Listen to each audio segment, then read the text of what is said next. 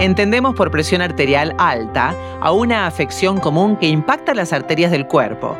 También se la conoce coloquialmente como hipertensión.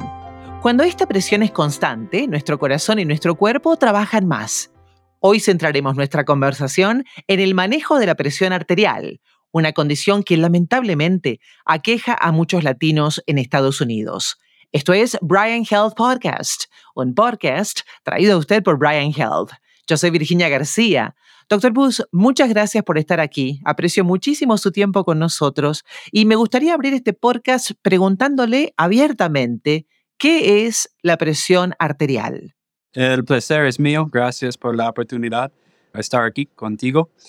La presión arterial es una condición muy común en los Estados Unidos, no solo por los latinos, pero por toda la población en general. Es una cosa muy importante, un tema muy importante. En general, la presión es cuando chequeamos la fuerza que la sangre está pasando en los arterios y los venos en su cuerpo. El corazón es el motor por su cuerpo y pompa todos los días, todo el día.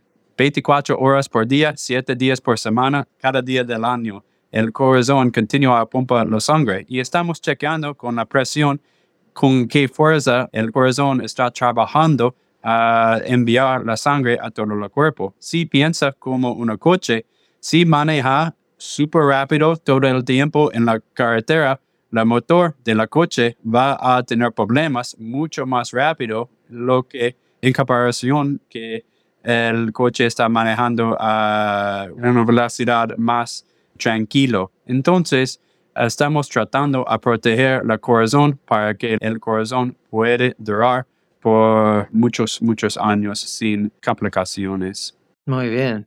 El corazón indudablemente es el motor del cuerpo humano y qué razón tiene usted, doctor, cuando menciona esta alegoría o esta comparación con un automóvil, con un vehículo, con un coche y cómo tenemos que tratarlo bien, ¿no? Así como a nuestro coche le hacemos un cambio de aceite, una alineación y balanceo de sus llantas y sus ruedas, al corazón hay que tratarlo con el mismo cuidado, afecto y cariño.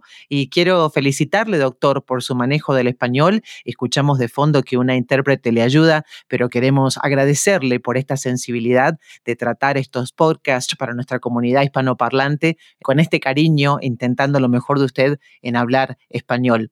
Me gustaría preguntarle ahora a quiénes afecta más, tanto la presión arterial baja como la presión arterial alta. ¿Quiénes son los afectados? En realidad, puede ser cualquier edad. Tenemos niños que tienen problemas con presión alta y también los viejos pueden tener la presión alta. Entonces, toda de la comunidad puede tener los temas. Muchas veces es una cosa que pasa en la familia, por seguro. Hay un pedazo que eso que pasa en la familia, pero también hay una parte que es el estilo de vida, las cosas que haces por ejercicios, la nutrición que tiene, que también está una gran parte en su nivel de la presión. ¿Y a qué signos y síntomas deberíamos prestarle atención, doctor, que nos hacen dar cuenta que estamos padeciendo algún problema con este tema de la presión arterial? Esto es el tema, es que usualmente no hay síntomas, es un asesino silencioso. Eso es la razón que está importante a visitar con su doctor o las enfermeras al trabajo o en la farmacia que puede chequear la presión, porque si la presión está demasiado alta por un periodo de muchos años, tiene más riesgo de los infartos en el corazón, del cerebro y complicaciones con los riñones. Es un poco de los que están comunes y no sabe que tiene este problema desde está demasiado tarde y ya tiene los problemas. Entonces, esto es la razón que cada vez que viene al doctor chequeamos la presión, es porque es silento y no sé qué tiene la persona visualmente, no sé qué tienen los síntomas desde está demasiado tarde. Y es importante a chequear por esto porque podemos hacer mucho a prevenir estas complicaciones si chequeamos pronto. La presión no es algo que va a causar usualmente muchos problemas en un periodo de 1 o 2 años. Es cuando una persona tiene la presión alta por un periodo de 10, 15 años que tiene los problemas y a este tiempo muchas veces no podemos arreglar todos estos problemas. Ujú. Usted mencionó factores interesantes, doctor, el factor hereditario, la genética y las condiciones médicas personales que quizás se tornan en crónicas. Incluso acaba de mencionar que este es un problema cuando lo observamos por 10 años o más. Me pregunto cómo hacemos para prevenir entonces la presión arterial alta si es que sabemos que podría darse en nuestro cuerpo debido a condiciones familiares o de historia familiar. Ujú, excelente pregunta. Por seguro hay tratamientos de medicamentos que podemos usar, pero en realidad, si tiene la presión alta y un doctor recomendó los medicamentos, si cambio la estilo de vida, es posible eliminar los medicamentos. No es algo que necesita por toda la vida. Si cambio la estilo de vida y hace las cosas, ayudar a su cuerpo, muchas personas yo tengo eliminar la necesidad de tomar los medicamentos. Un pocas cosas importantes. Si tiene demasiado peso, pero bajar más o menos 5 o 10 libras, usualmente esto va a bajar la presión 5 o 10 dígitos. Entonces, no necesita ser demasiado, solo esto empieza a tener un efectivo muy grande. También limitar la cantidad de sodio en su comida. Y esto es algo a chequear porque hay muchas comidas que tienen mucho sodio que no sabemos. Y esto puede causar que la presión es mucho más alta. Yo he tenido un instructor de cardiólogo cuando yo estaba en la escuela medical. Él dice que los cristales de sal es cristales de muerto.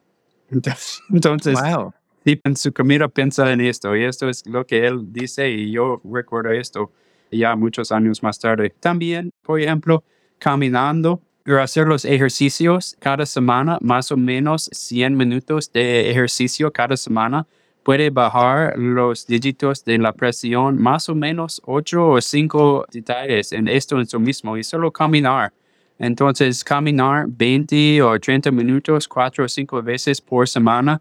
Si no cambia nada otro de esto va a bajar su presión. Y también limitar el alcohol. No más que 2 bebidas por día por hombres y 1 por las mujeres. Esto va a bajar la presión también. Entonces, si checar todas esas cosas, puede bajar su nivel de presión por más o menos 10 a 20 dígitos sin medicamentos, solo por los estilos de vida. Entonces, estas decisiones pueden tener un gran efectivo. Qué tremendo lo que nos cuenta, doctor, porque todo lo que menciona de opciones de tratamiento son opciones naturales y son opciones que no cuestan dinero y simplemente tienen que ver con prestarle atención a lo que estoy ingiriendo a nivel nutrición, a nivel comida, a nivel alimentos todos los días, el control del peso. Usted está hablando de bajar solamente 5 a 10 libras, que creo que es razonable, es algo que con un poquito de esfuerzo todos podríamos tener la capacidad de lograr y limitar el consumo de sodio. Qué tema ese en este país, doctor, ¿no? Que todo tiene sodio, que todo tiene cantidades excesivas de azúcares. Qué importante tener en cuenta esta ilustración que le hacía su mentor en la escuela de medicina en cuanto a pensar que esos cristalitos son los cristales de la muerte y de esa forma poder alejarnos de ellos. ¿Qué pasa si nos diagnostican presión arterial? ¿Qué pasa si no pudimos, doctor, bajar 5 a 10 libras, no pudimos controlar la ingesta del sodio, no pudimos limitar los medicamentos? ¿Qué hacemos entonces cuando un doctor como usted nos dice, tienes hipertensión? Bueno, si usualmente empezamos un medicamento a ayudar a bajar el nivel de presión y los medicamentos están muy seguros, están medicamentos que nosotros tenemos por muchos años y tenemos muchos estudios a saber que están bien y no hay muchos riesgos. Hay muchas diferentes clases y cada situación y cada persona está único, pero en general hay medicamentos que trabajan con los riñones a bajar el nivel de presión, hay medicamentos que relajan las arterias y también hay medicamentos que funcionan a eliminar la sal en su cuerpo. Estos están los que usualmente empezamos, pero cada situación está único y eso es la razón que está importante que cada paciente tenga una relación con su doctor cabecero. Bien, doctor, realmente ha sido un placer conversar con usted sobre este tema que es tan importante, no solamente para nuestra comunidad hispana, como usted mencionó al inicio de este podcast, sino también para todas las demás comunidades. Y gracias por hacerlo tan fácil de digerir. A veces tenemos miedo de hablar de la hipertensión o la presión arterial alta, y usted lo hizo un tema realmente muy digerible, muy manejable y muy fácil de entender. Muchas gracias por regalarnos un poquito de su sabiduría en este día. El placer es mío. Que tenga un buen día. Para obtener más información, usted puede visitar www.brianhealth.org/podcast. Y si este podcast fue de su agrado, por favor, no deje de decírselo a un amigo, vecino o familiar y suscríbase, califique y reseñe este podcast y visite además toda la biblioteca de podcast para ver otros temas de su interés. Esto fue Brian Health Podcast de Brian Health. Yo soy Virginia García. Muchas gracias por su sintonía. Hasta la próxima.